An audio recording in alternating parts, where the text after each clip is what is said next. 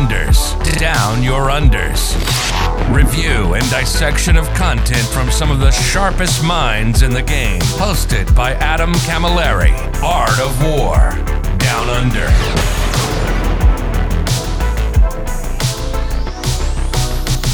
Hello ladies and gentlemen, and welcome back to another of our 9th edition retrospectives. I am doing a bunch of these, probably 5, maybe even 6 of these will be done when it's all said and told.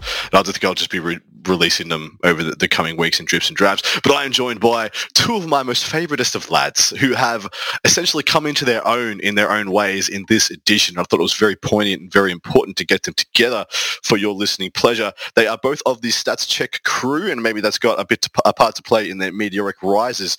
But I'm joined by the wonderful Anthony Vanella, or Tony V, as you may know him on this show, and Inez Wilson. Hello, boys. Adam, thanks for having us. Hello, sir. How you doing?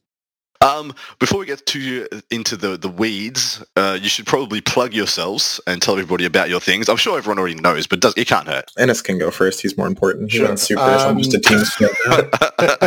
Cool. Anthony and I are 2/7 now of StatCheck, which is our network / content feed / podcast / coaching service / a bunch of other things, whatever Jeremy and Cliff have decided to put hats on that day. You can find us at stat-check.com or on YouTube at StatCheck. We do all sorts of things, but we mostly do our weekly show where we're covering everything that we can about the 40k tournament scene, meta, all the cool stuff, all the stuff that you'd expect from a show that's talking about 40k. We try to inject as much as we can of our personalities into there because the most important thing to remember about 40k is that despite the fact that some of us are quite good at it, we're all still just idiots. And we consider that to be the shining glory, or at least I do. I don't know about the rest of the team. Maybe they have slightly higher feelings on it than I do. That's the long and short. Love it. And I'm also a big fan and a patron of yours as well. So get over there and support them as you will. Let us jump into this retrospective review. Anthony, I know you've only played, 2 editions of this game? I very technically played the tail end of 8th. The first 2 tournaments that I played were 8th edition tournaments, and then that and the world shut down for a little bit. Fair the freak enough. So you are going to be, it's going to be interesting to get your perspectives on this, because this is exclusively the only full edition you've ever played of the game. As despite being young in years, is long in the tooth when it comes to editions, I believe. Going back to 5th or 4th, mate? 5th playing, 7th competitively. Yeah. I was 4th playing, 5th playing, 7th competitively. So pretty much exactly the same. All right. But jumping in, Anthony, we'll start with you, mate. What did you think of this 9th edition when you first read it or had your first couple of games back in mid-2020? My first couple of games were mostly me being scared and confused, because that's what I was. I didn't have quite the breadth of international superstar friends that I have right now. It's just me and the homie grinding games in the basement. Shout out to Brandon. Just in there struggling, trying to make sure that we get it right. And then kind of as time went on, my initial reactions were like, oh God, I can't just declare everything and then beat it to death. But once I had played literally a game or 2, I was like, oh, okay, it's going to be fine. We can still jump and punch. And that was really, even still all I really wanted to do. And that edition, that kind of held up throughout the edition. Playing with fixed secondaries was kind of something I was pretty used to, because the 2 tournaments that I had played were both ITC style tournaments. Yep. So that was a fixture in there already. So coming from that perspective and being so new to the game didn't actually change that much from that last ITC pack to 9th, I don't think. That is a fair statement. And to all intents and purposes, I think you're absolutely correct, especially with the ITC missions getting quite close to what we've been playing lately. Inez, what about yourself, mate? Yeah, so I definitely came from it from a very different perspective. I had played a lot of 7th and 8th competitively, and then 8th started up, and the world 8 ended up, and the world shut down, and we played almost no 40k events. So I played 2021, I think I played 1 tournament. 2022, I think I played 15, and then I played 30 this year. So it's definitely been a very different experience, not one that I was expecting to go through. I suppose you never expect the world to stop, right? So we had a lot of time to digest 9th edition without all of the other contexts of it, I suppose.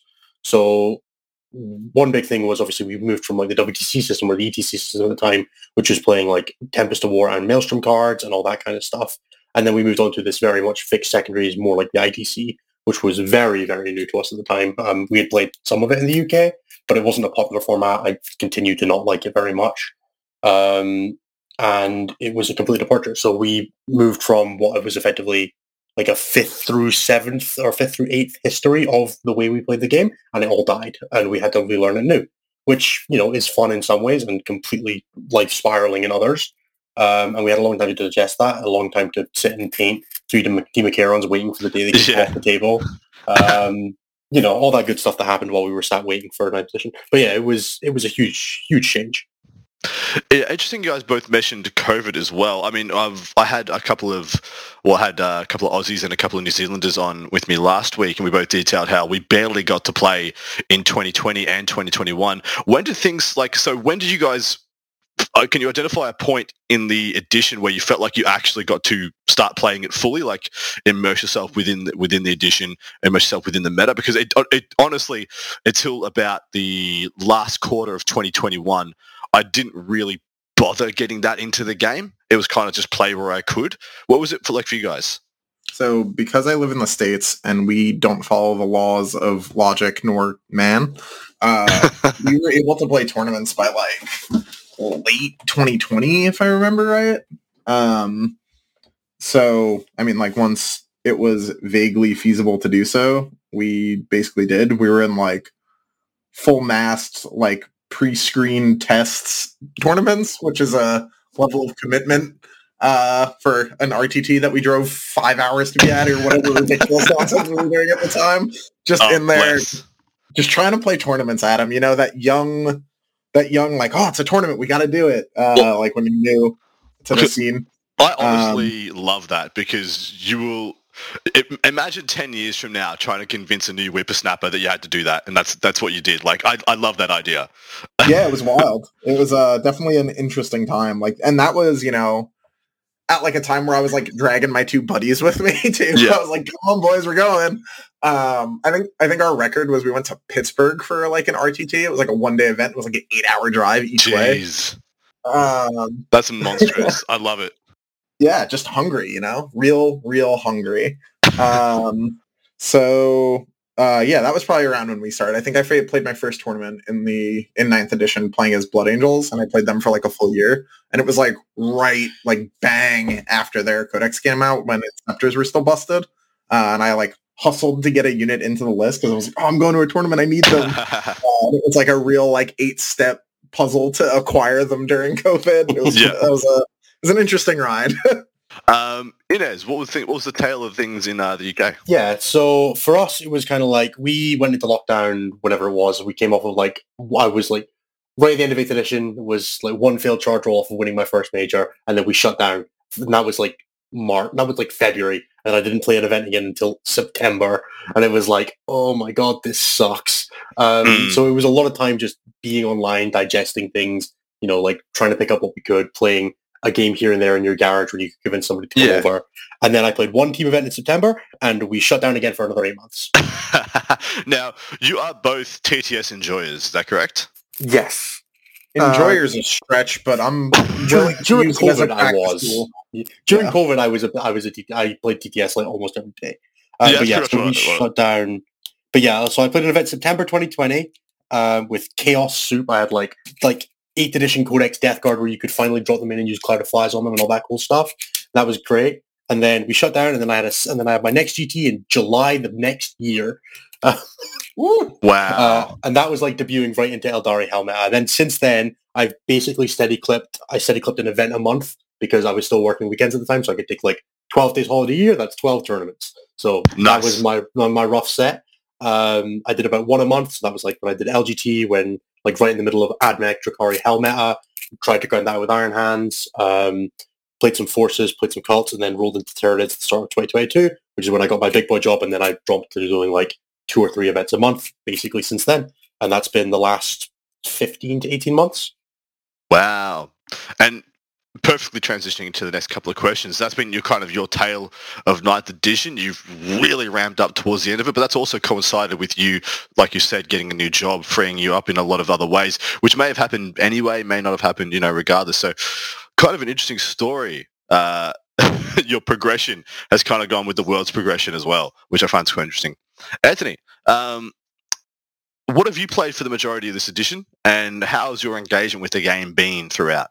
The army I've probably played the most, just by like calendar month, was probably Drukhari. I picked up a Drukhari lot before the Codex came out in my young whippersnapper days, before I knew anybody to know that they were going to be insane, and I just high rolled. Just got lucky. Love it. So I bought Drukhari, and then their Codex came out, and I remember being up at like 5 a.m. watching like Brad and Scary break down the Codex on that review, and I was like, oh, this looks nuts. And then I put it on a table, and my buddy that I was living with at the time, who I'd been playing all through COVID with, was like, why did they give your Blood Angel army transports and guns? And I went, I don't know, it's fucking sweet. And we rode that Lightning all the way until Cherokee Open, until just after that. Yep. So I played Drukhari for like 17 or 18 months, but I played a bunch of stuff this edition. I played Drukhari, I played Harleys, Blood Angels, CSM of like all stripes, World Eaters, CK, Votan. I've played like all There's sorts the Dark King of Tyranids. Yes, I like blocked that one out of my head because I had to play that at WTC and did not want to. But it's fine, you know. Sometimes shit happens. Sometimes you make 6-man units with what should be 5-man units, and you make mistakes in this life. But anyway, I played Nids too. That was all right. As a general rule of thumb, I've found the edition to be super fun. The armies that I've gelled most with have been the ones that have some form of like consistent game mechanic. I haven't super enjoyed the times that I've played ones that are like, this turn on this, or something like that. I like the snowball effects. So like Chaos Knights, Drukhari, World Eaters, etc. That's definitely a non-zero part of why I didn't like Nids that much. It was very annoying to be like, oh, what does my army do this turn? And then Harley's had a mono mechanic for like 2 months, and then they took it away. So, don't know what they did. We all know what they did. Fair enough. But yeah, jumping down to the rest of these, we'll start with you, Inez. Having seen and played a bunch of core rulebooks, how does this rulebook shape up with the rest? As far as like the core rules go, I remember the thing that stands out the most heavily in my mind is being like the Goonhammer chat and getting sent a picture of the rare rules section, like right when it previewed. And I was like, okay, cool. So this is my favorite edition ever as far as like a rules writing perspective goes. The fact that we had like literally just a section that was like, hey, here are some of the weird interactions that might happen. Mm-hmm. We would have waited 3 years, 5 years, 3 editions for an answer to some of those questions before. Correct. And that alone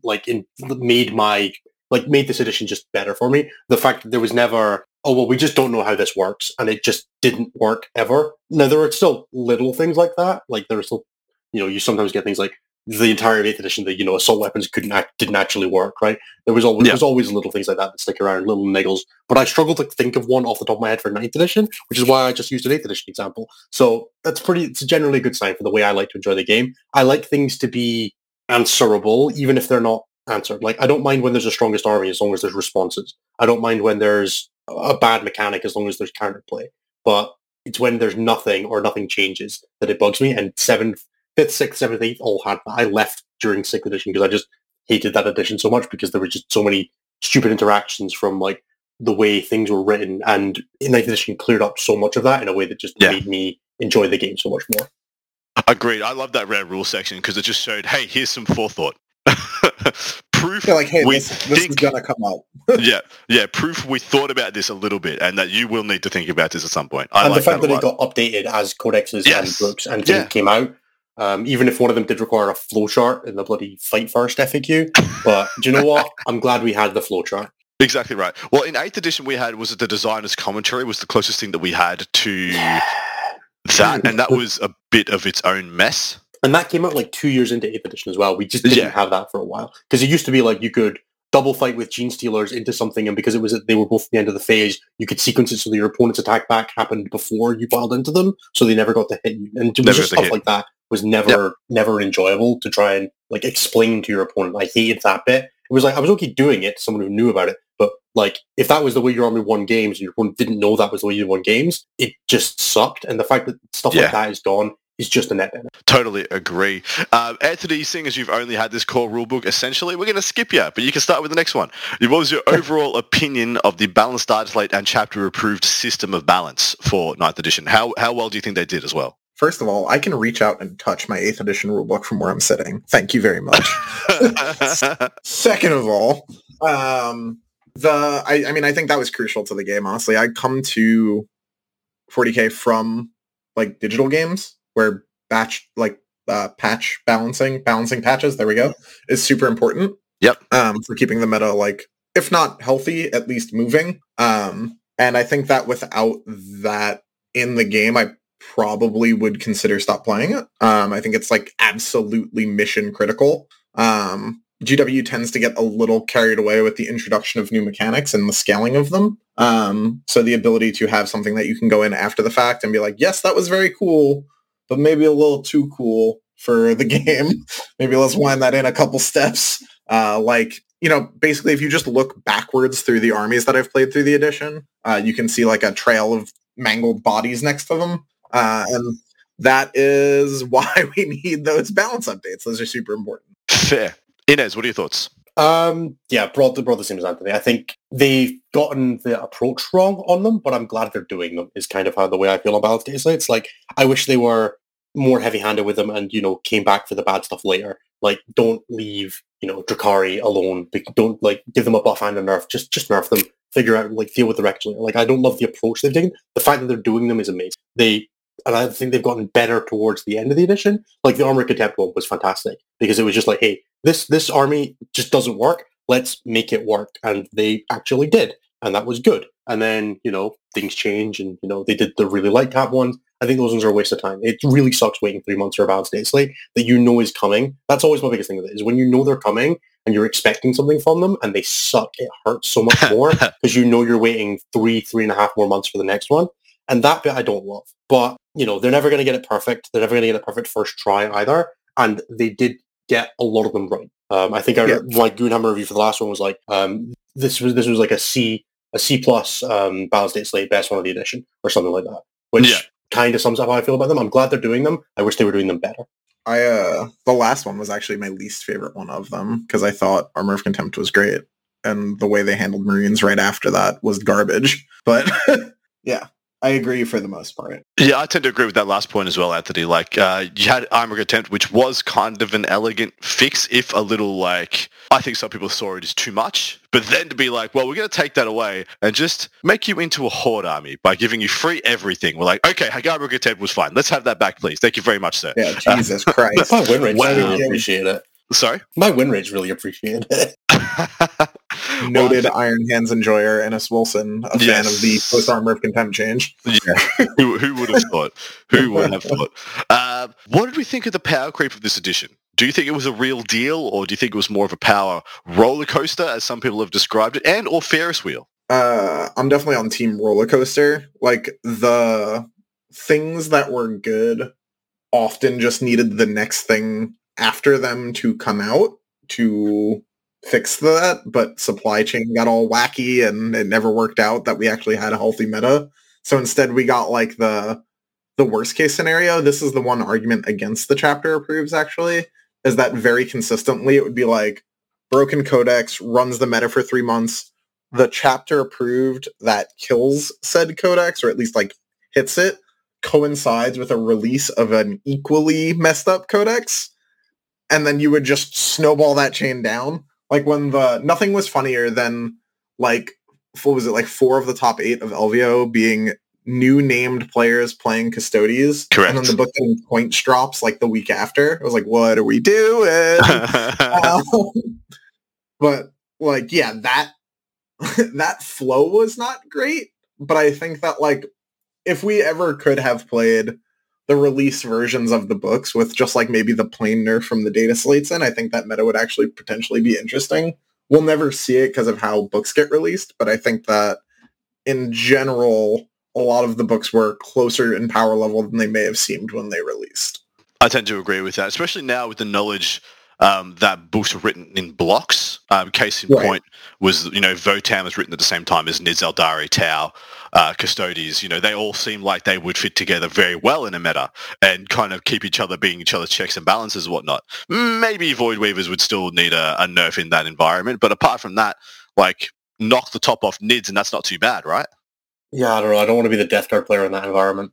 Yeah, I mean, there won't be any. It's those 5 guys just like 60% win rate against the rest of the world, and then kind of rock papering each other out. Always the problem with this kind of like data sheet like power creep thing is that only so many things in the codex are actually going to be powerful. I know NIDS was like a generalized exception to that because that data sheet was just like, as Anthony says, 1 stat level too high and 4 stats on every unit in the codex. Yep.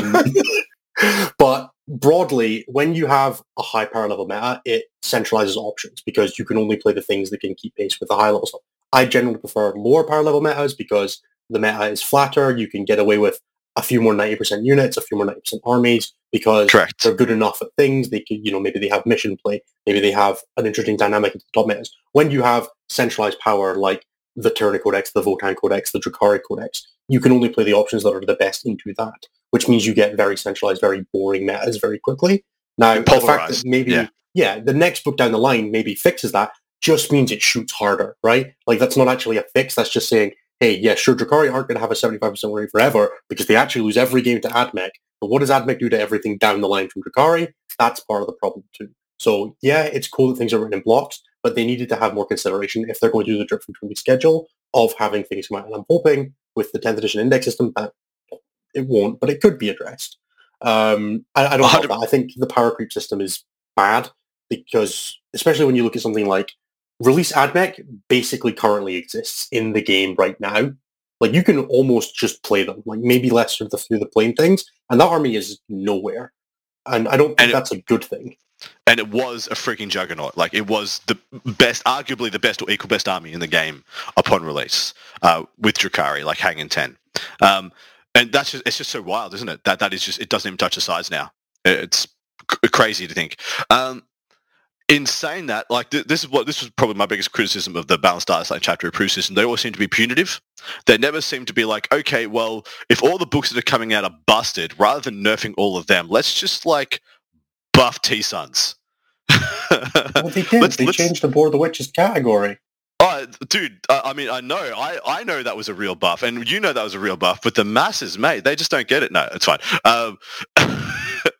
But you know what I mean? Like, there was not much proactive about them. They just seemed to be. I was always happy with the nerf side of things. Like, I think they could have gone harder on some of the nerfs, but the buffs should have been bigger and more frequent, especially for the smaller patches. The wild one is that stuff like Death Guard got buffed for like 3 balance states consistently, got to almost okay, and then they dropped like 3 more codexes that outstripped them and never touched them again.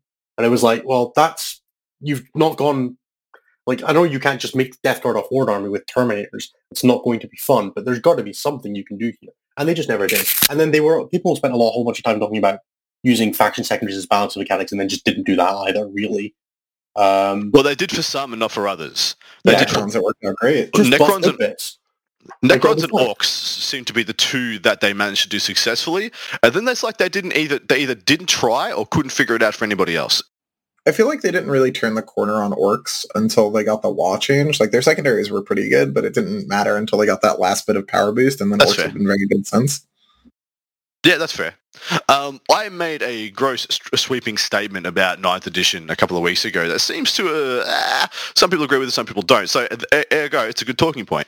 With the exception of Tyranids, and this Tyranids are a very big exception to this, there have been armies that have good rules, and then there have been armies that have good data sheets.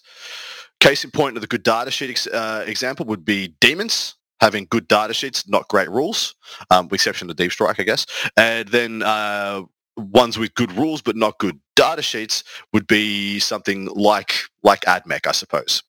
Or Iron Hands. Perfect example, Iron Hands. Pick your poison of the good Space Marine faction. Does that ring true for you boys? Of course, the big caveat being Tyranids got just everything of everything all the time. Everything. I don't know if I broadly agree. Like, I definitely think Custodes had both. I feel like Tau have good rules and good data sheets. So there's a lot of armies that are, they're not Tyranid level, but they've certainly got everything they could want. Like, they killed full mechanics on Harlequins, on Tau. They killed full mechanics, and they still have, very playable things in there. The fact that, Nids dodged through like 4 different nerfs before finally breaking under the weight, like, is because they had partly because they had terrible secondaries the entire time. It just didn't matter most of the way. Probably indicates that they actually only had good data sheets. Like, the rules were there as like a vehicle to get the data sheet there. So I don't know. I don't know if I fully agree. I don't know if I fully disagree. It's hard to nail down like the exact specifics of it, but I think there were enough armies that I would be like, no, they had both to broadly think I disagree with you on that. Yeah, that's I think the play experience for me, having played the Photom things when they were the hottest, is difficult for me to agree. Because like every time I saw like a shiny new mechanic that hadn't been break tested properly or limit tested properly, I grabbed it. Like the proliferation of Fights Last in Drukhari combined with the advance charge, or like the Harlequins, redeploy, advance and shoot, can't get shot back, so on and so forth. I think the closest one of like the broken nonsense I've played through the edition that gets the closest to that is probably CSM, where if you put like Emperor's Children rules on any army with like good data sheets, the game explodes immediately. But because it was a bunch of chaos data sheets, it was fine. Yeah, you're correct. Like, it was really strong, but like, it didn't explode the game. Whereas if you hand like Tyranid data sheets, those Emperor's Children strats, the game ends. Question for you, Anthony. So maybe the exception is World Eaters. Apart from World Eaters, do any of the CSM factions have a good data sheet? Like a single good data sheet? Abaddon's awesome. Oh, that's fair. Yeah, that's fair. Yeah, okay, apart from Abaddon. If you're a non-mark locked legion, you can take a demon prince that would slap ass in any books. Because you can take the Mark and Nurgle boy with full hit rerolls and all that. That guy fucking owns. And then it's like a really steep fall. You got like Possessed are pretty good. No, any other army that I've played's elite like murder infantry has been better than Possessed. Possessed are actually almost always play the Tyranid Warrior cost nowadays. Yeah. I think I would still rather have the Tyranid Warrior because at least it has the good grace to have fucking core. I do agree the Possessed look quite good in that book, but I don't think that I'm with Anthony. I think that holds up outside of that. I mean, just consider what you get in Repentia points for a Possessed, and you're like, oh, okay. Yeah, but I think Repentia are just wildly one of the best issues in the game, and a Codex doesn't support them at all. I mean, like another example is like 8-bound, right? Like 8-bound are really awesome, but they're 12 points more than a Possessed. Or even like Exalted 8-bound, right, are significantly more expensive than Possessed, but at least they do their job. I think Possessed tripped into being, like, they should have been just like 7 more points and had core, and then they would have been awesome. Yeah. But instead, they weren't. So they were just like kind of weird, and you ended up cutting them rapidly unless you were playing one of the two chapters that wanted to run 30. But that's also been very common in the edition, right? Is you just grab the reins of the thing that your stuff does best and just ride it into hell. And this is a perfect example of what Inna's talking about. I'd rather having a much more level meta across the board with small incremental. I think of Grey Knights, having played Grey Knights a bunch, and how the internal balance of that book is so out of whack, where essentially everything is the same as an Interceptor, but an Interceptor moves 12, and you're like, well, I guess the rest don't exist, because we've got the one that moves 12. Grey Knights are actually a great example of the thing I was saying as well, that like Grey Knights have always been a matchup that I found broadly positive because they're trying to do 3 things well, and then I just punch them in the face and they stop moving. And that army just has like 0 fault tolerance for someone with better data sheets running at you. And it's like, I can kill the shit out of that unit that I got amp off on as long as amp went off. Just great. Yeah. But if the amp fails or there's 2 units, I guess I lose. Oh, man. I had 5 strikes fully buffed go into 9 fully buffed Tyranid Warriors at WTC. I killed 7 of them, mate, with 5 strikes. And you're like, that's sometimes it just happens for you. The world it all just works out. And then you're like, they just 4-up denied. I played Sisters. They just 4-up denied your amp. Yeah. Oof. I felt the charge or the power or the gate. Yes, the failure points are exponential. Anyway, Inez, terrain rules, mate. One of the big selling points of this edition, one of the big keystone things that they promised would be relevant this edition, because it kind of wasn't in 8th. How do you think they did?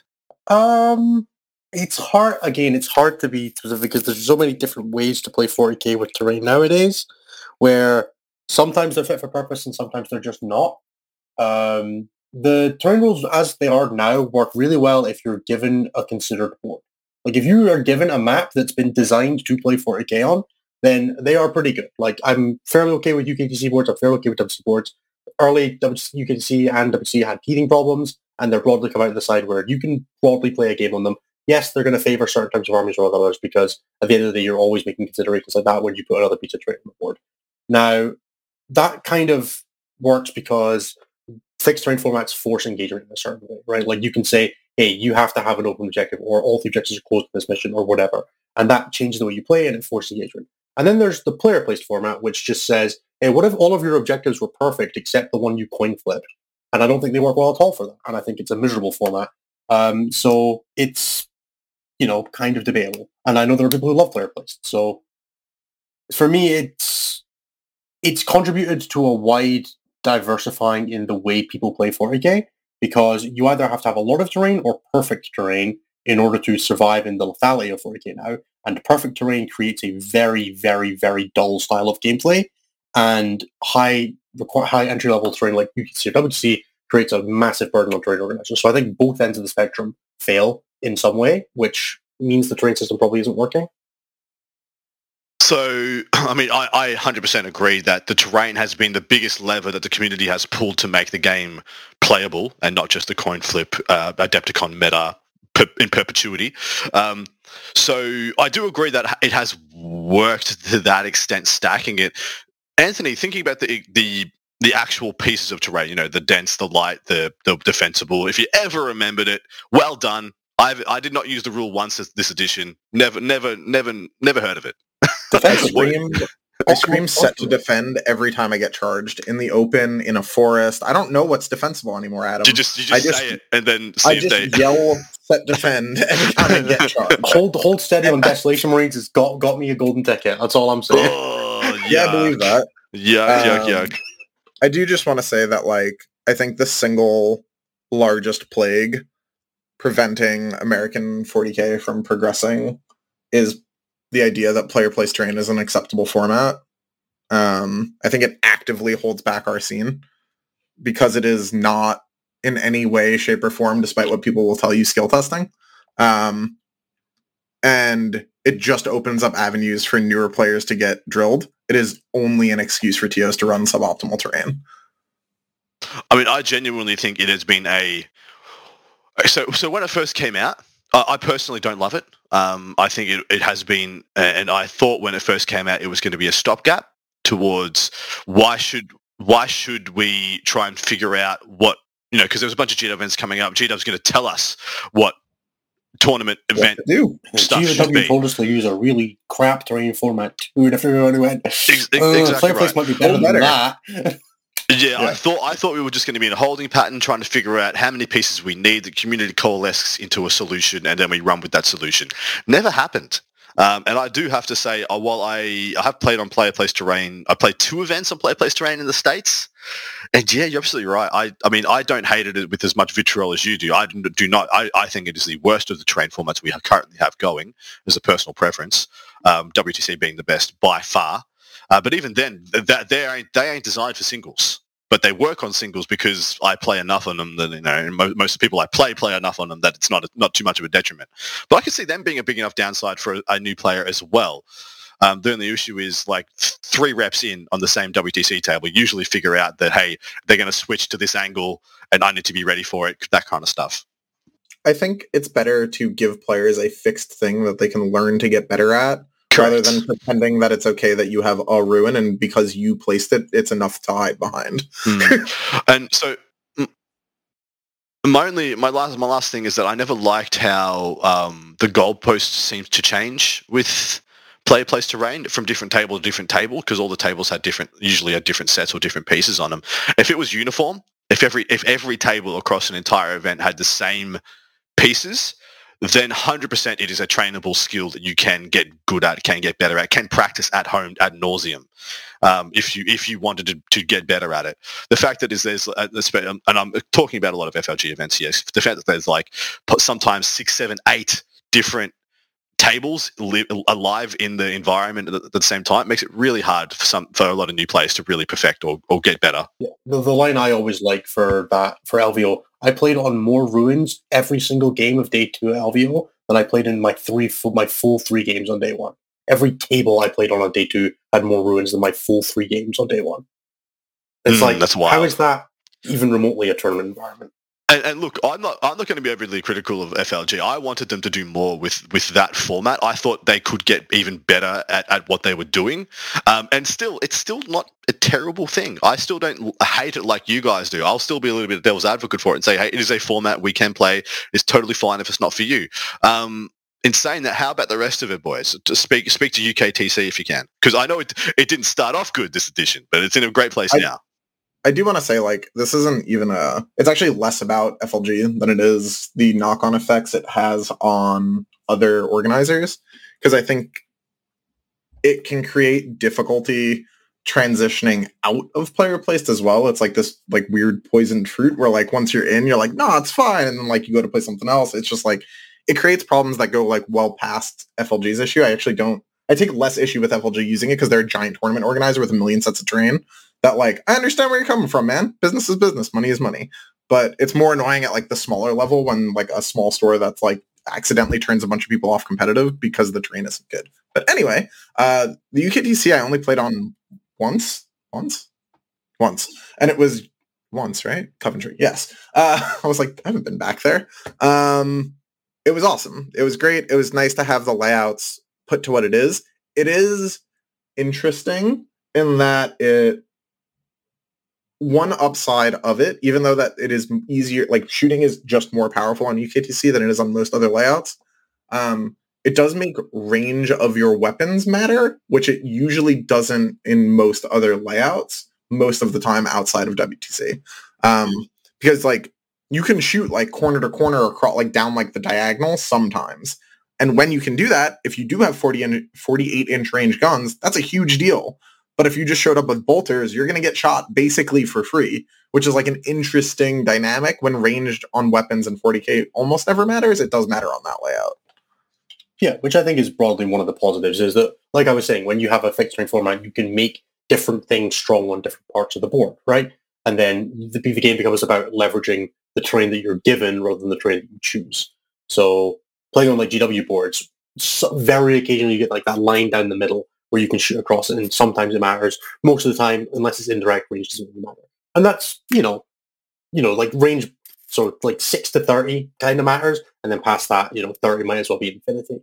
UKTC boards definitely do a good job of giving you reasons to use longer range guns, use threat ranges, like threaten people. Open objectives do a good job of that, right? Because you can control the space with guns now instead of just how would use melee. So it does depower melee lists, which is a good thing, because on a board like WTC, melee is very powerful because lots of objectives are hidden, there's lots of good staging grounds, and UKTC falls into that problem as well, where there can be a lot of really good staging. So giving shooting a thing to do is great. And I think UKTC, once they moved away from it being way too heavy on that, and they added, 2 extra runes on every board, and put the dents in slightly more relevant places, and moved some of the objectives. When Free Strat Reserve came in, they twisted some of the runes so that Free Strat Reserve wasn't quite as powerful.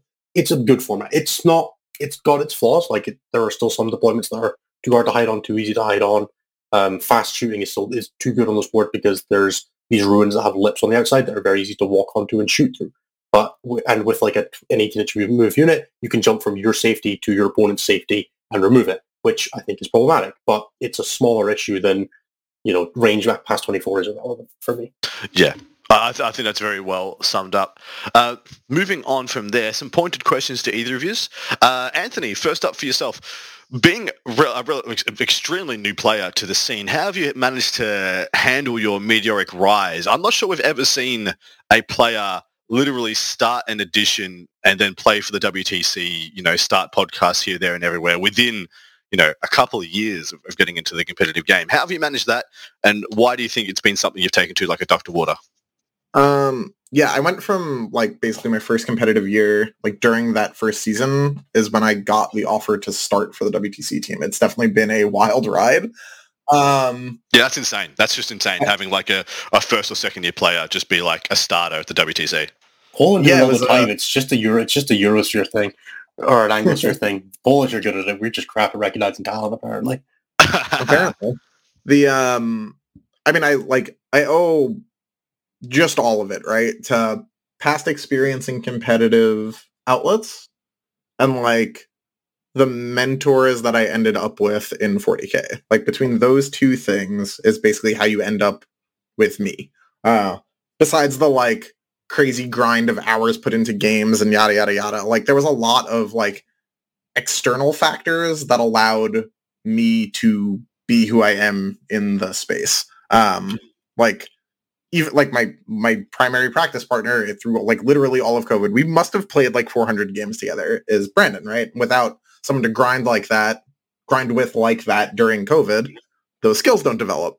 Like, it doesn't work the same way. Similarly, if I come up in a local meta that doesn't have TJ Lonigan and Sean Naden in it, probably slightly worse at the game. But all those factors together, bit online a lot to read all the things from the Discords from people that are actually good rather than getting lost in the noise. Like, all the factors add up over time and you kind of build into, where I'm at now. I definitely think a big part of it that doesn't get talked about enough is that I was willing to meta reroll, because that would often put me into like the XO tables later into the tournament, and I would essentially get, I would get to see how high level players react in a tournament scenario. It's like free coaching almost, right? That I had to struggle, grind, and murder some folks en route to getting. But like, once I got there, if you go into the game just looking to learn, you can pick up a lot and then kind of apply that in later matches. I do love hearing the humility you've come in with. I think that's really admirable. And also, I can't never heard it in like 2 years of working with him with StatCheck. I can't. So it's incredible that it exists. I can't help but not picture some kind of nativity scene with with all the. Anyway, just Sean Naden handing Anthony a Drakari army is one of the gifts. Yeah. It's like the myrrh from one of the wise men. Is gold, frankincense, and murder. Yes. I gift you the gift of incubi. May you use them wisely. Anyway, Inez, as somebody who has been a top player for many a year, many an edition, what has it been about 9th edition that has enabled you to go to that next level? It really, the simple answer is free time. And as much as it's a crap answer, I went from being, like when I started playing 7th edition tournaments, I was 19, I was still in university, or I just dropped out of university, and was working full time, started doing events. Then I went back to university, did 4 years of university and worked a part-time job, so didn't have that much free time. I put what I had into 40k, did pretty well at tournaments, competed for Scotland WTC. I was doing that while doing other stuff, which a bunch of people do. And then I got a full-time job that didn't work weekends, and then I doubled my event numbers in a year. And then now I've moved to doing full-time 40k, and I've, over the past 5 months, done as many events as I did last year total. It's wild. It really is just the sake of, I have so much more free time now. I work with better people. Like, we're so much more globally integrated now. As a result of the past couple of years of networking, working with people like Anthony, people like Typhus from the Polish team, Jeremy and from the Canadian team, all of our community at StatCheck. It's just a massively more integrated group of people. Having a teammate like Brian in the area, who's also one of the best players in the world, has been great for working with. But really, it just comes down to, I've had more time to do all that because my life has gotten easier over time, and I have been able to take what I was already doing and do more of it better with better players, partly because I've worked well with my community and all that kind of thing over time, which has been great. And it's super rewarding to see the results of putting the effort into my community come back and give me a better team, better people to practice with, better people to play with, people that I can trust more, which takes some of the burden off me. I don't spend as much time doing deep dives into rules because I just ask in Discord now. I'm like, hey, can somebody tell me how this works now? I've become the boomer. It's great. But it really is just, I have more time to do this now, so I can put more energy into being good at 40k, which I then capitalized on as well. You don't just get better by having the free time. I made the investments with my free time to get better at 40k, and it's paid off. Dude, brilliant. Very well said for anybody else out there. There is just a critical mass of time you can put into 40k that will get you better. But then again, a lot of people don't have that time, and so they need to just do the right things with the time that they have. I did also have a little bit of I don't know how to describe it, the competitive click, where I just decided I was going to stop losing games I didn't have to anymore. And that helped a lot as well. When I was just like, hey, it was quite literally, I looked at the tournament I was going to that Manny was going to. I was like, well, Manny doesn't lose games, so why should I lose games? And then I just stopped losing games, and I won my first Super Major that weekend. And I was like, oh, God, I'm just going to continue that energy as long as I can. And so that's what we're all doing wrong, guys. Everybody just decide right now. You got to time it right. I was playing Crusher Stampede that weekend. It was nice. But Oh yeah, for sure. Just be a top player with a broken list, and then just make a decision.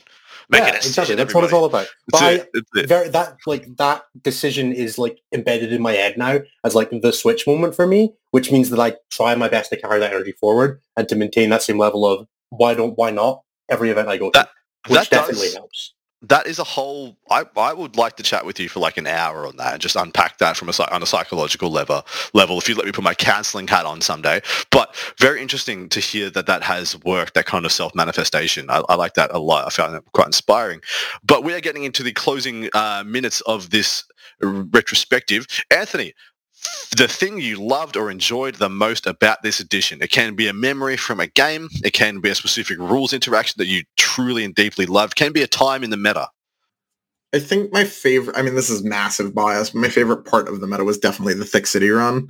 You make me sick. Like that. Yeah, it was so good. It was so good. Down with the thickness, Adam. It was a good time. Like, that list was a lot of fun to play. It was also really funny to have like person over person tell me that it wasn't actually that good, and then we would play, and then like on turn 3 they'd be like looking for the way out, and I'd be like, sorry bro, it's not that good, you're stuck. I miss a lot of the parts of Drukhari that have never kind of been replicated again in other codexes, like the setting up the surround and having the go turn and like all that stuff, like never really like cults, bro. I mean, yeah, sure, but then I have to think just way too much. There's no world I ever play cults. Like the ability to not just play aggressively. Ironically, like even though I'm playing World Leaders now, it's probably the least aggressive I've played all edition, which is like deep pain for different reasons.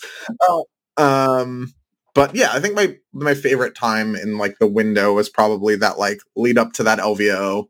The LVO itself, like the run that I had to get into the top 8, like that window of time was probably the best. Like the best like individual event I've been to was the WTC for reasons that everyone in this chat is familiar with. But like in terms of like me enjoying the 40K and like the rest of it, like if I take out the rest of it for a second, it's definitely that like LVO run is probably the run, right? Fair enough, mate. Great points. Inez, same question for yourself. Yeah, so as far as like the meta moment, I think the entire period I got to play the Tyranid Codex or Tyranids. I think like I have a spreadsheet where I track like all my event games, and I think from December 2021, which is when we first got like the supplement rules for Leviathan, where we got like the +1 to hit on your Hive Guard. From that tournament until let me check. October 2022, so 11 months, I didn't play an army that wasn't Tyranids or GSC. And that was just a good time. That was like, I played through like 8th edition Tyranids with new GSC, or with old GSC, then with new GSC, then I played with Crusher Stampede, then Tyranids, then the new Gene Circle Codex. And that entire spread was like the most successful period of play I've had basically in my life, possible exception from Warhammer Fest. But I won 2 Super Majors in that time. I played a WTC. I went like 5-1, 5-0, 6-0, a bunch of tournaments. It was fantastic. And it was partly off the back of that set of rules was remarkably consistent. And I think that every single one of like the 6 rule sets that were in that period of time were very playable and very interesting, and in a lot of different ways that allowed me to flex different skills, learn different ways of playing the game. That's playing things like Twisted Helix Melee and the Myriad Cult Bikes list, and Hive Guard sit in a corner, and Crusher Stampede and Tyranid Warrior spam. And like those are all, for all being within the same sub-faction, very different, and definitely helped me get a lot better at playing 40K. And I've taken a lot of that out of it since.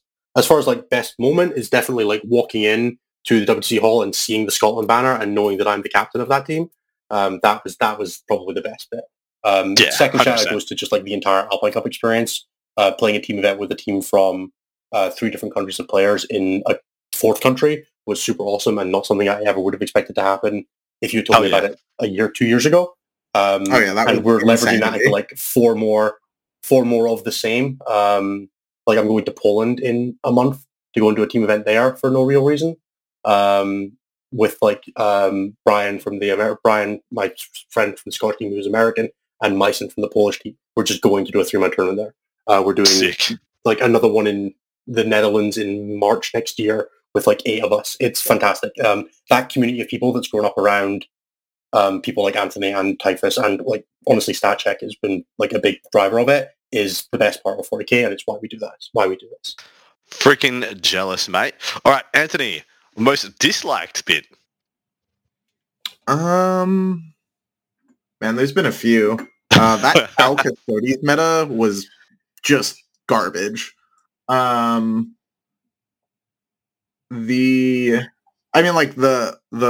darkness moment for me will always be Cherokee. Like that event was just like the most struggle. Like I, as an experience, like I had like not practiced as much going into it as I had the super majors prior, and I took Drakari a little bit after what I'll affectionately refer to as their expiration date. And then got paired into just like a line of pairings that was so bad that like Jack and Quentin joked that I was taking the pairings for them. Yep, you were in the hell queue, Matt. The hell queue. Yeah, it was rough. And that was like even as bad as that was, it was a great lesson of like, hey man, you play this game for the express purpose of getting better and winning. There is no reason to play something after it is no longer good. Just none. And that was a lesson that I was able to take from that and make the rest of my time in 40k very enjoyable. So generally, as bad as that was, things were still pretty good. Fair. Inez, what's your dark timeline? I mean, anybody who's spoken to me over the past year and a bit has got to be LGT 2022 for me. I went into that with super high hopes, super high expectations. I was really feeling it. I was playing Eric Lathers' GSC list, feeling really confident about my match with anything, and then I lost my game 1 and I lost my game 3. And I basically was like absolutely the worst person to be around for the entire rest of the tournament. I think people have come up to me like, I introduced myself to LGT, but I don't think you remember me. And I'm like, I definitely don't. So you should do it again. I was like despondent at dinner, just all around unpleasant. And it really had me reevaluating my relationship with 40k in ways that I don't really want to go into right now. But I went through it and it was a really, really tough experience where I just kind of like this was after that. This was like during that stretch of Craterda games where I, won 2 super majors and now I'm, 1-2 on day 2 of the super major. And I'm like, I really shouldn't be down here and like angry about it. Instead of being like, hey, how do I do better? I got angry with myself, which wasn't healthy. And I've come out of it differently. And it was a really unpleasant. If I wanted to point out a single moment, though, it was definitely the LGT the year before, where I went second against Admech to make Top Cut. Didn't make Top Cut because I went second against Admech. That was a bad feeling, and that was a like, okay, I'm not going to play the 3rd, 4th best army with a chance at the top armies anymore. I'm just going to play the good armies, the same as what happened because I was like, didn't own Admech, didn't own Drakari, was like trying to make Marines work, and like they did, kind of. And then you go second in Death and Zeal and get pinned in your deployment zone by 4 planes, and you're like, cool, I shouldn't have done this. And that was rough as well, and that definitely changed my outlook on a few things as well. Fair enough. All right, for the last thing we're going to do before we sign off, gents, we are going to, and I'm probably going to lean on Inez a little bit more than Anthony here, we're going to rank 9th edition up with the other editions of the game that we have played. Now, I've done this with, there'll be the 3rd group of individuals that I'm doing this with. So, Inez, take it away, mate. How does it rank with all the editions that you've enjoyed? All right, so as far as, I don't know, what are my criteria here, or do I get to make them up? You make them up. Yep. Okay, it's the best edition I've ever played for my gameplay sense. It is more balanced generally. There are, isolated incidents. More balanced generally, more enjoyable in a lot of ways. So in a lot of ways, it's first.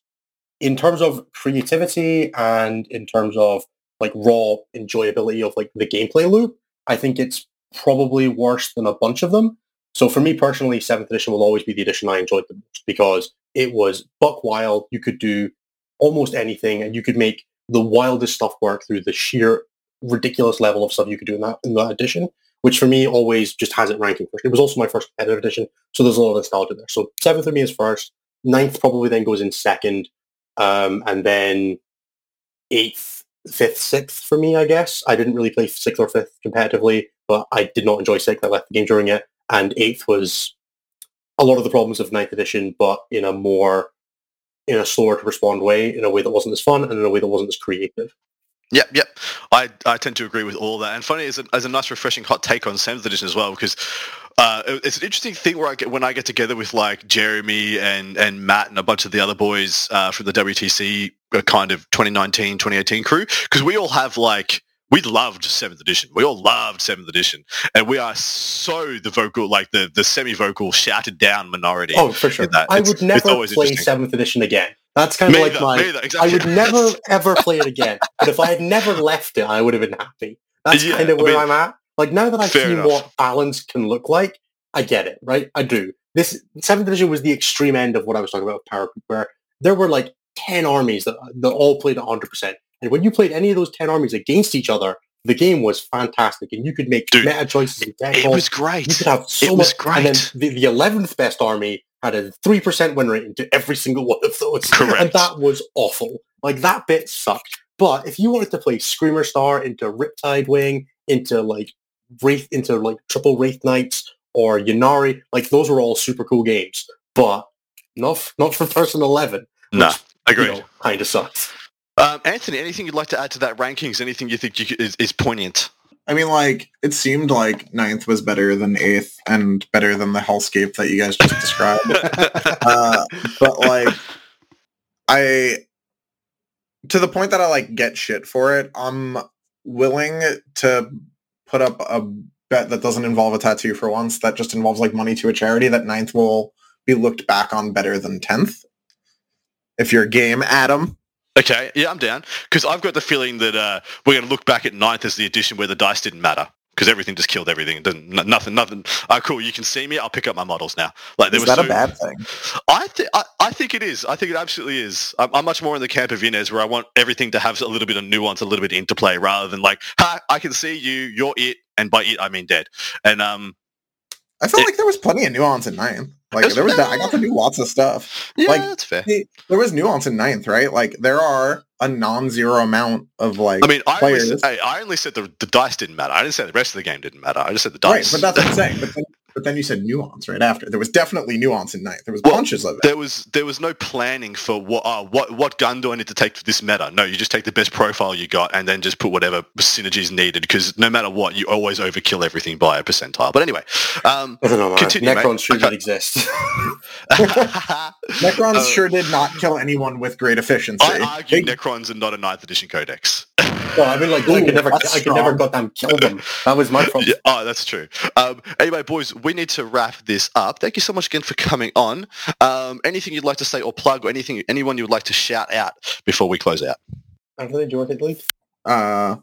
No, I just assumed you were going to go first, because you usually do, and now I'm all caught out. Yeah, I mean, I don't really have anything like super crazy to plug. I'm a coach for AOWdu. I do some coaching with that. Obviously, much love to my stat check team for that sort of stuff, and the team that we now need to rename for our international travels and conquerings that we'll figure out at a later date. Yeah, I mean, I'm basically, like, to kind of call back to what I said before, I'm basically only in the position I'm in 40K because I can stand on the lessons from those that came before. So, yeah, thanks to all the people that are the reason I'm able to do this shit. Part of which is both of you. Much love. No, me, absolute duty. I am also a coach. I do my coaching through StatCheck, so that's stat-check.com. Please do feel free to reach out, especially with 10th edition coming up. I would love to work with you. As far as shout-outs, I have to shout out the whole Team Scotland crew for the entire time I've been with them. Much love to that community for being the infrastructure I came up with, the infrastructure that I now put so much back into, and also obviously the StatCheck guys. To both of those groups of people, you have been instrumental in everything I am and continue to be and my job now. So, thanks to the one guy who was like, hey, do you want to come along to this one practice day? And then that set me on that weird path that resulted in, what was it you always say, Anthony? It was just meant to be something to do instead of WoW. Yeah. Yeah. As I'm like on a highway going from Poland into the Swiss Alps and just looking down and being like, it was just something to do instead of getting hit or raiding. What the fuck happened? It was just something to do, so I didn't go back to League. That was it for me. I echo that so much. It was, for me, it was just something to do to keep my mind busy, just like keep my mind and my hands busy. And now, for 3 or 4 podcasts a week later, let's go. So I suppose thank you to the enablers. That's the best one. Yes. And on that note, that lovely note, actually, a beautiful note, we will sign off. Hopefully nothing but bigger and better things for Anthony, Inez, and the whole Stats Check crew. Hopefully you guys will go and support them in any way you deem fit. Thank you so much again for coming on, lads. Good luck with 10th edition. Thank you. You too. Thank you.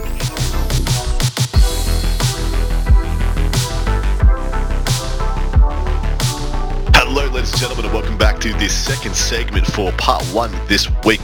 Closing out this whole freaking edition, I'm joined by one of my most favorites of people. He's growing on me like a nice, healthy tumor. His name is Jay Middlecote. How you doing, brother? I'm doing great, dude. How are you? Pretty good. You're from Mohawk Minitatures. Yeah, tell us a little bit about this. You're one of the very few, very elite few who have managed to make a full-time living out of paint streaming. It's quite an exciting thing. Yeah, that's pretty much it. I stream currently now. We're back down to 5 days a week. After finishing off with John from the Art of War US side of things, teaching him how to paint for a bit. But I stream. I paint for commission. Occasionally, very rarely, I paint for myself, but that is few and far between the days where I can say I did that. Yeah. That's basically what I do. There you I go. paint toy soldiers is how I describe it. I either paint them for myself, somebody else, or for a giveaway. How exciting! Now you are joining us, but not only because you are a professional, level content creator, personality person in the the wargaming sphere, but also because you are the current head judge for the WTC. Yeah. That is correct, yeah. I'm really proud of that as well. I attended last year as a judge, and obviously did not enough things wrong to be asked to come back and do this as the man in charge, or at least the man to blame. We'll go with that. Exactly right. That you are now the new scapegoat. Congratulations, sir. Everybody standing ovation for Jay. But I wanted you here because of those two dualities and capacities, because you have this ability to speak to this edition from a very unique perspective. The perspective of somebody who not only has played it and enjoyed it as a full-time content creator and personality, but also somebody who has had to adjudicate it at the highest level. And I think that is a very unique perspective, one that I wanted to capture. I will let everybody know that I am quite sick at the time of recording this, so I do apologise if my voice is not up to scratch, because it is quite scratchy. But I hope you enjoy. I wasn't going to make that joke, but clearly you've set the bar on how low humour can go. We're about to go lower. So me and Jay and I, so Jay is, like I said, his name is Middlecote, surname, and they're in the run sheet for the Thursday show now, Warhammer Minitatures. The middle of the show where we do all the stats breakdown is called the Juicy Middle. For whatever reason, you two are now synonymous. Every time I do the run sheet, I think, "Ooh, Juicy Middlecote." And that is now your nickname in my head, mate. It is now headcanon that you either have an alter ego called Juicy, where maybe you're a stage rapper, or... well, you've just told everyone what my OnlyFans is, so I'll get some free advertising from that. Juicy J. Juicy J. I want it on the back of your WTC ref shirt now. The Juicy one, Jay Middlecote. Let's go. Still. That's true. That's fair. You got to stay on brand, mate. But this could be how like a lot of the popular YouTubers do a second YouTube channel. I don't have enough subs on my primary channel for that. Well, you're not gonna if you don't diversify, mate. Yeah, it's a different audience entirely. I'm not entirely certain the people that be interested in Juicy J and the people that collect toy soldiers. I'm not sure that Venn diagram interacts very much. But see, then you're in completely different spheres. It would be you. So it's just a 100%. It would be me and an entirely new market of absolute miscreants, which is probably right up your alley. Pretty much, mate. I mean, I stream on Twitch, which is at times very interesting. So you get all kinds on there. It's good. You have to be wide open to the full acceptance of our community, which I think is only a good thing. Yeah. To that end, though, like I say at times, enough with the foreplay. Let's get down to biz. My man, what was your first impressions of this edition once you'd played the first couple of games and or going through the core rulebook? And by this edition, I mean 9th edition, obviously. I was just going to clarify, but yeah, okay. That it was basically an upgraded 8th. That was my first sort of thoughts of 9th. Sat down with the rulebook, read the whole thing, cover to cover, and my initial thought was, I'm really glad this isn't a pamphlet like we got for 8th. I am someone that likes the rules to be written out so there's no real ambiguity, and we can talk about that if you want, but there's been a fair amount of it in 9th here and there. So when we went from 8th, which was 6 sheets of A4 perhaps, to 9th, which was a 50 odd page rulebook, 60 page rulebook, something like that, that outlined what terrain was, because in 8th it was either a hill or a building, and if it was neither of those two things, did it really count at all? To something that was a lot more of a well-rounded game, even from the get-go. And whilst it's had, a few things that needed tweaking along the way, you could argue there's quite a lot of those. The main rules just felt to me like, here's 8th, and we've polished it a little bit, and now we've got you something that's reasonably solid. Yeah, I agree with that take quite a lot. It was an expanded 8th, hopefully dodging a lot of the pitfalls and expanding upon, they touted the terrain pack as being the big addition, the big patch fix to 8th edition, so to speak. Do you hold with that? I think the terrain pack made a lot of competitive events viable suddenly. In 8th, with True Line of Sight on everything, there were a lot of small game shops that had terrain that had been kicking around in their storeroom for 15 years in boxes that they just couldn't use really in 8th, because as soon as you put it on the table, you're like, well, no one's got anywhere to hide anymore. And with obscuring, which as a Knight player, I'm just going to point out, I hated that. But it meant that for any other player, you had terrain at your local store that you could use in a functional game. So I think a lot of those sorts of things really, really helped. Yeah, you think that just opened up avenues of availability, people getting level-wise able to play the game. And the more people play the game, the more people are going to get into the game, the more friends they'll bring into the game. So it's good for the growth of the hobby in general. Absolutely. I mean, ostensibly, for a 9th edition game, it probably isn't enough, but if you just chopped up a couple of cereal boxes, get some L's, you could clobber something together, which I think that's a pretty good indictment of things. So despite being a full-time content creator, being the head judge for the WTC, you still have found time to be a pretty damn competitive player. Give us your journey through the edition. What did you play for the majority of it? How involved were you? Did you have any notable success points? One or two. I've effectively played Imperial Knights for the last 4 years, and what a mad lad. I have won the ITC Global Knights Player #1 for every LVO that's been on for the last 4 years. Obviously, one of those was cancelled for Corona, and not only that, we've still managed to place in around the top 50, but I only do one tournament a month, so I go to 12 events and still manage to bring that in with an army that is absolutely never been a meta army. Because even when Knights were in the meta, people were playing 10-1, 7-2. I've always played 3 big Knights because I love the big Knights. They look amazing. And mine are covered in hazard stripes, so you can see them from miles away. I know I can leave them on my table and they're safe. No one's going to think that. So yeah, I've played a very off-meta version of Knights and done pretty well with it. I think the LGT, we finished 15th out of 770, 780-ish. Nice, dude. Yeah, very did nice. Okay with him. And yeah, a couple of ITC wins for the faction as well. Very impressive stuff on top of all your other accolades. What have been your highs and lows for your experience of the edition? What would you say was the peak high point for you? So I'm going to say a peak high point for me personally was the 9th edition Knight Codex, because that brought a lot more interactivity with the army. It was the hardest list to write in the world, I think, at that point, which is a Free Blade Knights list, because the Codex was so information is in 4 different places that it was really hard to navigate through it and understand it. And then you not only had to do that, but you had to work out, well, if I'm playing an average game, I need to know that I can do this in turn 3 to swing it in my favor should I need to. How do I write that into my list?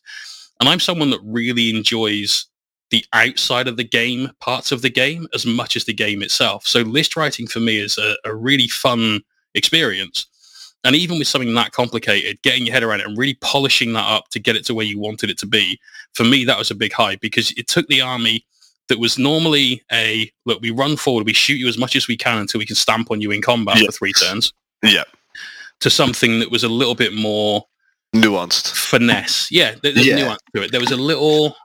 Like, there were several things, I don't want to say gotchas because they weren't. I'd always explain them to my opponent, but you explain them to your opponent pre-game and they're stood there looking at you like, I don't understand anything you said past the 4th word.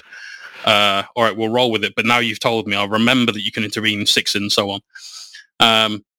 For me personally, the low point was where we started getting lots of things that just absolutely reached out and touched you from a great distance and that you couldn't do anything about. Correct. Grey Knight Grandmaster Nemesis Dread Knight spam when that was a thing. In the UK, we've got the WTC run by Zach, great dude. That has a lot of ruins with loads of windows. I can't see through them. They can see through them. So you just remove your toys and you spend a game removing your toys and that's all you do. And there's a lot of that, but I play an army that is very skewed in Titanic units. And so for me, that's just part of the game. You understand when you go to an event that you might dodge that bullet several times in a row, in which case you'll do well. You might hit that bullet in game 1, in which case, all right, fine, I'm playing for 2nd or 4th or 10th or whatever. That's it. Yeah, I mean, I think it's a very mature perspective on playing such a skewed list as well. Speaking, because we're just following the rabbit hole here, internal balance-wise, there's been some criticisms of a lot of 9th edition codexes because their internal balance has been off or it's been very quickly solved as what the best thing is. Chuck out the rest, nothing else applies. I think a very good example of that is the Imperial Knight Codex, which I think would have been a more fun book if the Free Blade Lance didn't exist, because there actually would have been options in the book rather than just, here is your Free Blade Lance, sir. Congratulations on your purchase of a Free Blade Lance with this book, because that's all you're going to play. How do you feel about that statement? I think it's mostly accurate, but there's lots of things there that I'm not going to say are 100% true. A friend of mine, Lewis, he is a great dude. He looks like the Milky Bar Kid, so I constantly give him grief for that. He went all the way through the last year of 9th playing double Valiant and absolutely crucifying people. And I put the Valiant down as one of the worst units in the Codex by a million miles. And then there's people like me who are playing 3 Knights. There's a lot of people like Jackson from your side of the world played 2 Knights. There's a lot of people who went 10 and 1. So there was lots of builds that did well, but you either had to be someone that had so many reps, you knew everything there was to know about the army to be able to play a skewed style, or just insanely lucky, or some weird combination of the two. Yeah, exactly right. I would like to point out, I do think the Valiant, point for point, is one of the worst units in the freaking game. Like, the only reason it's above the Gallon is because it's got a gun in my It's got a gun. Congratulations on gun. Turns out that's good in 9th edition. But yeah, the poor Gallon, man. Like, that's terrible. You look at a WTC table and you're like, man, this thing is never making combat. It will. It'll make combat with the 4 Kroot Hounds that have screened it out turn 1, and it'll make combat with the 4 Kroot Hounds that screened it out turn 2. Turn 2. And then if it's still there, if it's still there at turn 3, that means they had enough time to shoot everything else in your army. Exactly. That's bad, sad, bad. Anyway, back to our train of thought. What did you think of the overall core rulebook? I mean, you've already pretty much given us a little bit of an explanation that you enjoyed it a lot more over the 8th edition one, but was there anything particular in there that you thought was particularly good or bad? I'm going to sort of take this away from the core rulebook a little bit and just dive into the FAQs, because, like we said earlier on, the rulebook had lots of things that were not particularly brilliantly worded at times, and there wasn't as many as people like to make out. There's enough, don't get me wrong, but it's not like the game's garbage by any stretch of imagination. Yeah. And there's a lot of internet rage about that sort of thing frequently. So just to draw a line to that, it ain't that bad. Internet rage in our community, sir. How dare you? It's so disparaging. I might have seen it today. To be fair, actually, today a friend of mine just bought a Kaitan that I painted for my housemate as a commission. He bought that 3 days ago. It just arrived at his house yesterday. He's like, "Oh, I love it! I can't wait to play a game with it." And then today, like, "Oh, well, I can't wait to look at it on my shelf for the rest of the He's got the coolest Night Rampager in the town. Exactly. That's definitely the way it's going to be. It is 100%. Yeah. But yeah, with the FAQs, we've seen a lot of stuff that GW have put into that. A lot of thought, a lot of effort has gone into it. It helps being in the position that I'm in, that I understand their side of things quite a lot more than I would have just a regular player, I think. But having a very dedicated group of people sorting those things out again and again and again, I think it's great. The balanced data slate, I think, is the best thing to have happened to 9th edition. Some of us played like way back in the dark ages, and the words FAQ never came up. An errata might come out once every 3 or 4 years, and that would be it. So having a game that is, let's just use the common phrase and just say patched frequently, I think is really good. I think it's absolutely amazing that they do it, for better or for worse. We definitely don't want to discourage it, because for better or for worse, it's only for better. Even if it's a bad quarterly, even if people don't agree with it, exactly, sure, you'll come back around. That's great, but it'll make things better in the long run. How do you feel about the power creep of the edition? Do you think it's been a real deal, or do you think it's a bit of a misnomer? I think power creep is actually important to the game, and that's a really weird take I appreciate. You remember playing the last half of 8th edition before COVID hit, I imagine? I do. You mean the second Space Marine Codex and the impact there in that meta? Yeah. Like, that's a pretty current example of what happens when we don't get something else come out with more power. And that is that the meta just becomes this stale thing where that's the only thing you see. I'm sure there'll be other people taking armies that weren't Space Marines because they didn't want to play their own Space Marine army or didn't have one, which was a rare case for most people, I imagine. And without having codexes come out that shake up the meta by being ever so slightly more powerful than the last thing, then I feel it ends up becoming a bit stale, a bit repetitive. People's enjoyment of the game overall, I imagine, goes down. And I'm saying I imagine there because I don't know for sure, but certainly for me, part of the challenge of writing a good list is being able to write a list that will do well into whatever the meta thing is. And sometimes something new comes out. You're like, well, actually, my army's better into this than it was into the last meta thing. And the new meta thing beats the last meta thing. So people aren't playing the last meta thing. They're playing the new meta thing. So my army suddenly got better because somebody else's army also got better. There's lots of those weird interactions that occur throughout a 3-year span of an edition with 26 books. So you're saying if you are meta stale, the goalpost will eventually come back to you.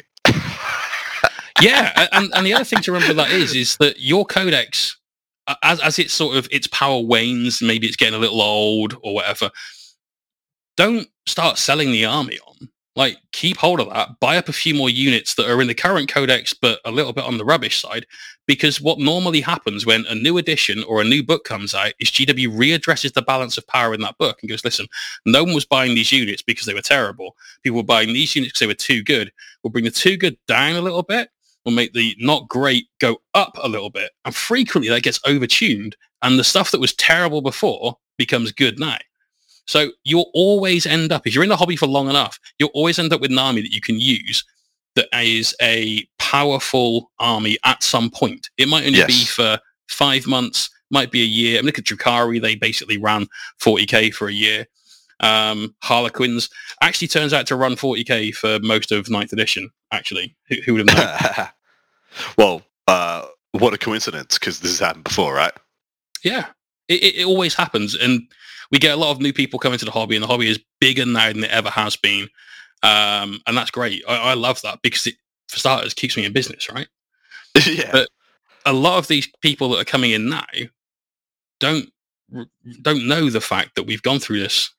Yeah, don't know how we got 10 times. You know, however long you've been staying in the hobby for. I played in second, didn't play Rogue Trader because you needed 3 people to play Rogue Trader, and I had one friend. So, you know, like, I've played most of the editions, missed 5th, because apparently that didn't miss anything. It was just Grey Knights.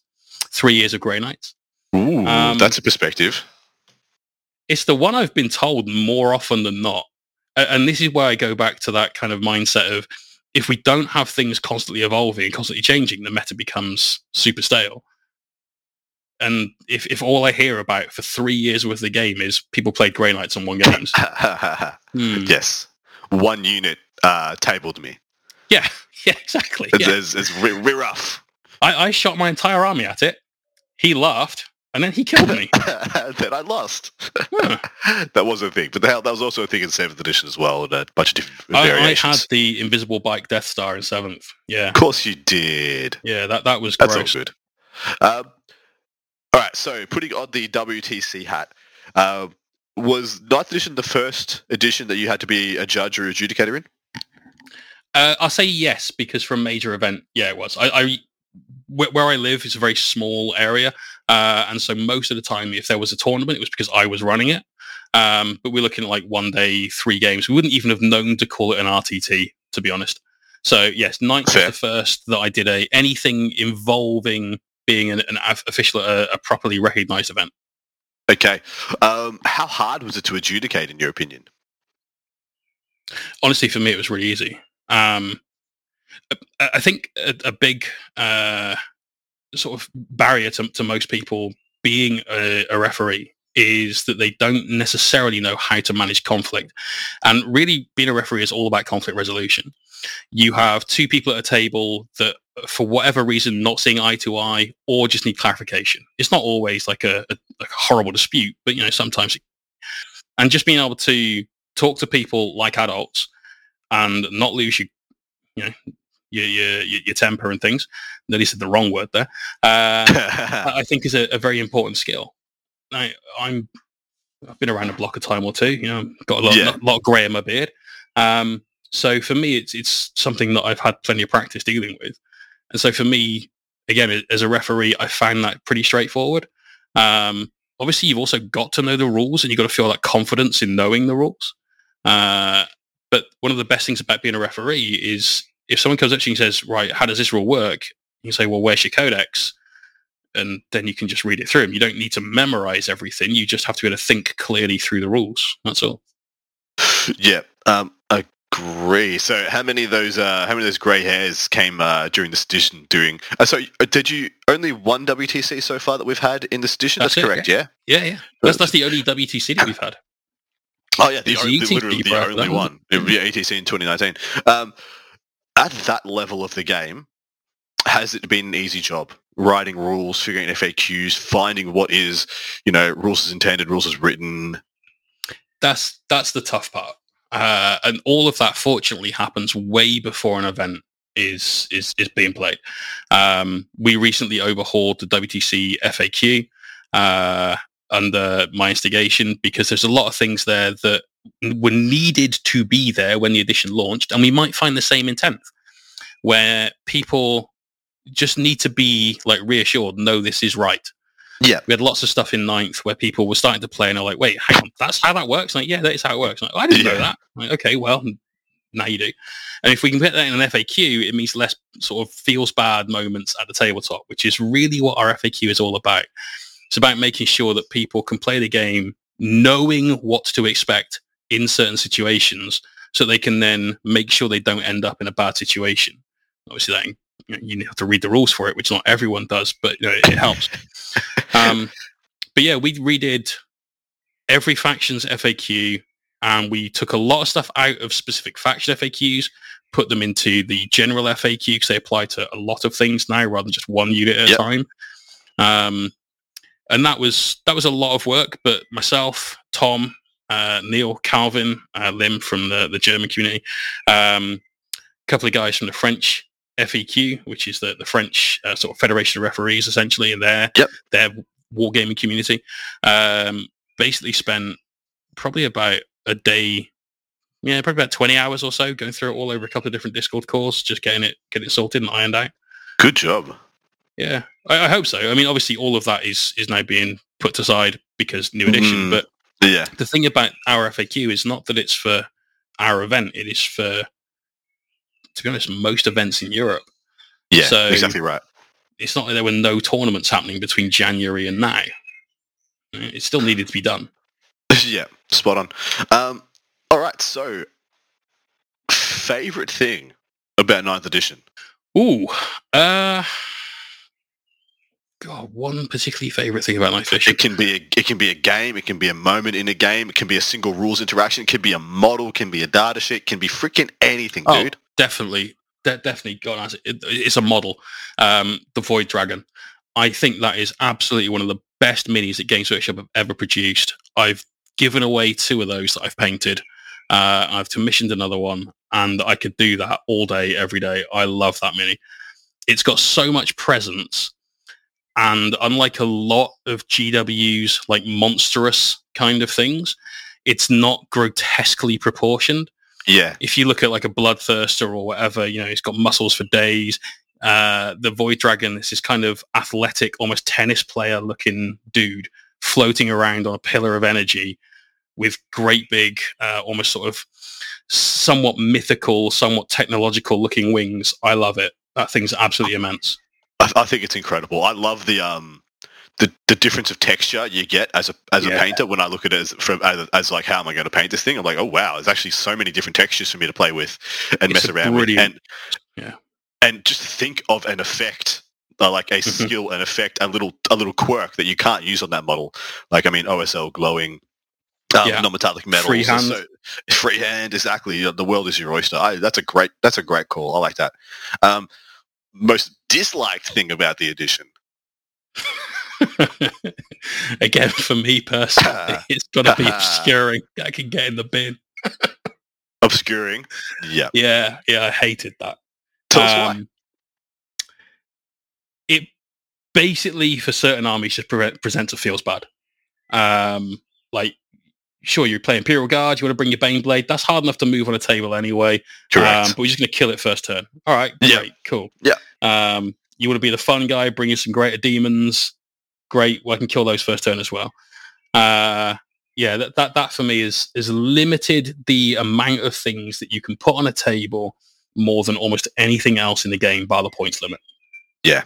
It's one of the reasons they've had to put wound gating on more models, right? Like Gaz had to have wound gating. Like he'd be paced without it.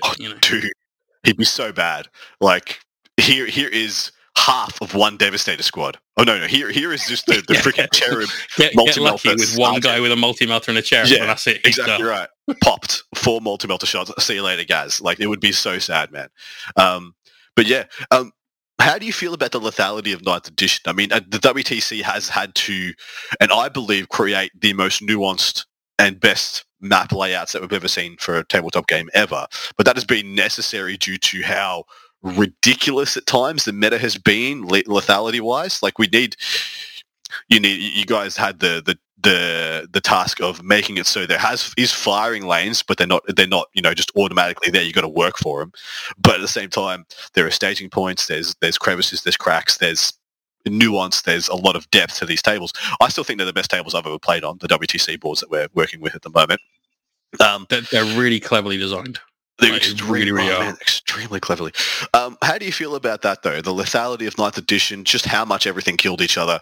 Was it a good thing? Was it a bad thing? And the terrain making the game playable as a facet that we have used as a community to make the game playable. Has that been a big deal as well? It's definitely shaped the game a lot. Like, you have to sort of look at your army and go, can I go second? No. All right, then I can't take this army.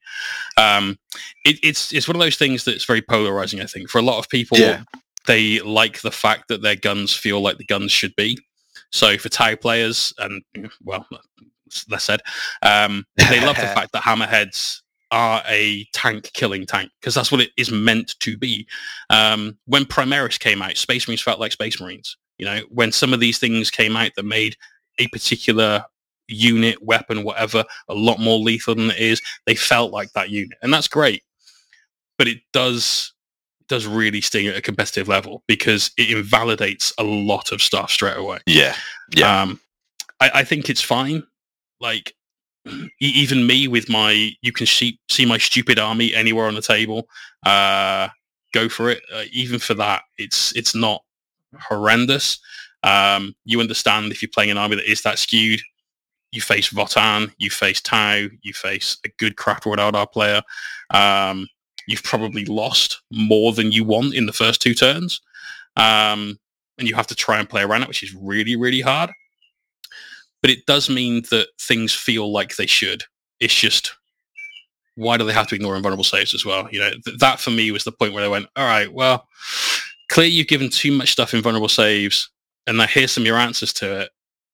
And a straight 12 damage gun that ignores invulns with a strat feels a little much. But okay, fine, whatever. Not everyone plays knights. Sometimes that vaporizes the absolute living bejesus out of a guardsman. Yes. He's dead. So I think, I don't really want to talk too much about 10th, but I think in 10th, when we're seeing a lot of stuff being advertised with devastating wounds, we're still going to see things that are a lot more lethal. And I don't know if people have really cottoned on to the fact that something that maybe does 6 wounds, devastating wounds, is now 6 times more effective against a guardsman or a small chaff unit than it was against a tank. Correct. It is definitely going to be a... Yeah, it's very fun. It's definitely going to be a bit of a shock at times when I think that would have killed one guy, now kills 3, 4, 5, 10, that's 6, half your whatever. squad. Then your battle shock. Then you've lost your objective. Christ, it's going to be weird. All right, mate. You have played, with the exception of, like you said, 5th edition, you played just about all the editions of this damn game. How would you rank 9th edition up against its contemporaries? Oh, number 1 spot, 100%. It is the most balanced, and I'm going to say fair game that I've played as far as 40k goes. There you go. Despite some of the craziness, despite only Drukhari can win for like a good 6 months and all that stuff and Tyranids, you still think it was the best man win. There you go. Honestly, cool. like I have never lost a game to Drukhari. And I played all through the Dark Lance spam. I played a friend of mine, Mark, and I didn't find out what Dark Lances did till after the game, because every shot he either missed, felt a wound, or I saved. You have no idea how on brand that is for Drukhari players. Do you know how there's like certain mythos around armies? One of the main mythos I see about Drukhari is that no matter how many Dark Lances you take, they will all suck. Mm-hmm.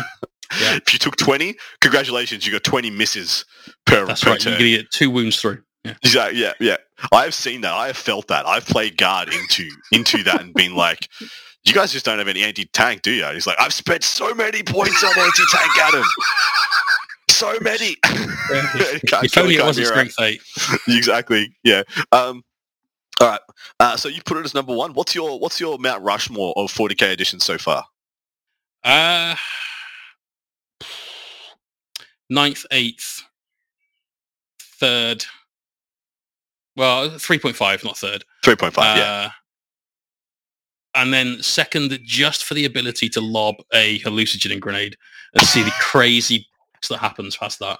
Yep. Tell us about 3.5, because that is one that doesn't come up that often anymore. I wasn't around for 3.5. I didn't experience it. I just hear the tales of yore from venerable sirs like yourself. So give people the lowdown on that. It was pretty close to what we've got now.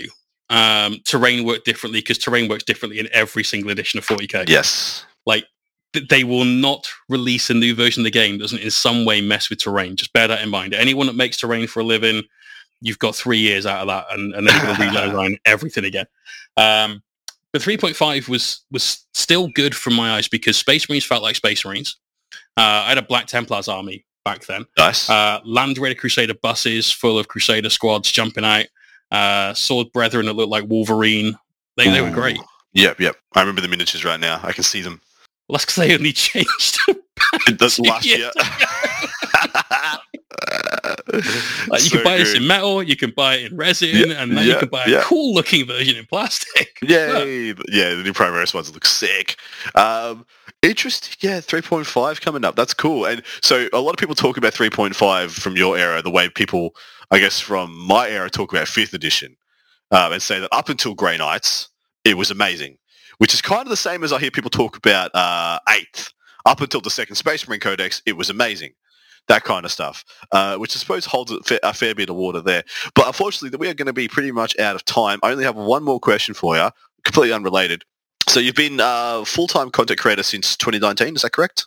No, full-time for the last 2 years. I got made redundant in February of 21 and decided, you know what, I've looked here long enough to have a decent package at the end of it. We'll give it a shot for 3 months. If it goes wrong, we'll get another job. Hasn't gone wrong yet. Touch wood. Nice. There's always tomorrow. Yeah. Dude, exciting. Have you, at any point, you woken up in the morning and been like, damn, I wish I didn't call them Mohawk Miniatures. I would love a different hairstyle.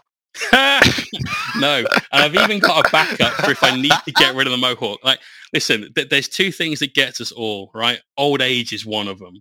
We're all going to get old. Most of us are going to lose the ability to do things we could have done or grow things that we could have grown, right? Yep. Hair is going to go. So all I need to do is take one bit of hazard striped tape to stay on brand across the M in my my big sign in the studio and change it to No Hawk Miniatures. Oh, wow. Oh, genius. I've got this covered, man. And then people will be like, what's your thing? I'll be like, well, do you see any hawks? Yeah. On my stream, and they'll be like, no, I don't see any hawks there, Jay. Well, but no Hawk Miniatures. There you go. Well, what a coincidence. It means I can't ever paint Coty as. That's the only downside. Just biting my hand in pain for you. Or Khan? Does Khan? As in White Scars Khan? Yeah, he's got Hawk. Yeah. No, the scars are lost here. That's two characters. Yeah, the scars, they're gone. That's it. To be fair, I could never paint a White Scars army. It's not painting white. I painted 7,500 points of white custodies that nearly had me tearing my hair out. Actually, that was horrible. But I've seen too much South Park to be able to seriously paint a White Scars army. You know what I mean, right? Yeah, the episode in question. A lot of awkward undertones there. So on that awkward note, let's wrap this bad boy up. Where can people catch you, Jay, if they want to enjoy some more of your banter, some more of your wonderful personality? Twitch.tv/Mohawk Miniatures. Honestly, if you just search Mohawk Miniatures, like, you'll find me. YouTube, Twitch, Facebook, Instagram, all of the usual places that you'd imagine a business in the 21st century would be, basically. Fan-freaking-tastic.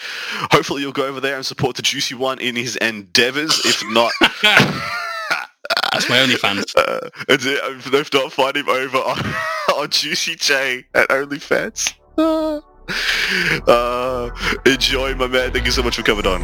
My pleasure, mate. Take care. Thank you for listening to Art of War Down Under, a content review podcast for Warhammer 40K, hosted by Adam Camilleri, produced by Seamus Ronan. Enjoyed the show? Want your lists reviewed and the content you heard put into practice? Sign up to our Patreon and connect with us online or on Facebook. Just search for Art of War Down Under. Signing out from tomorrow.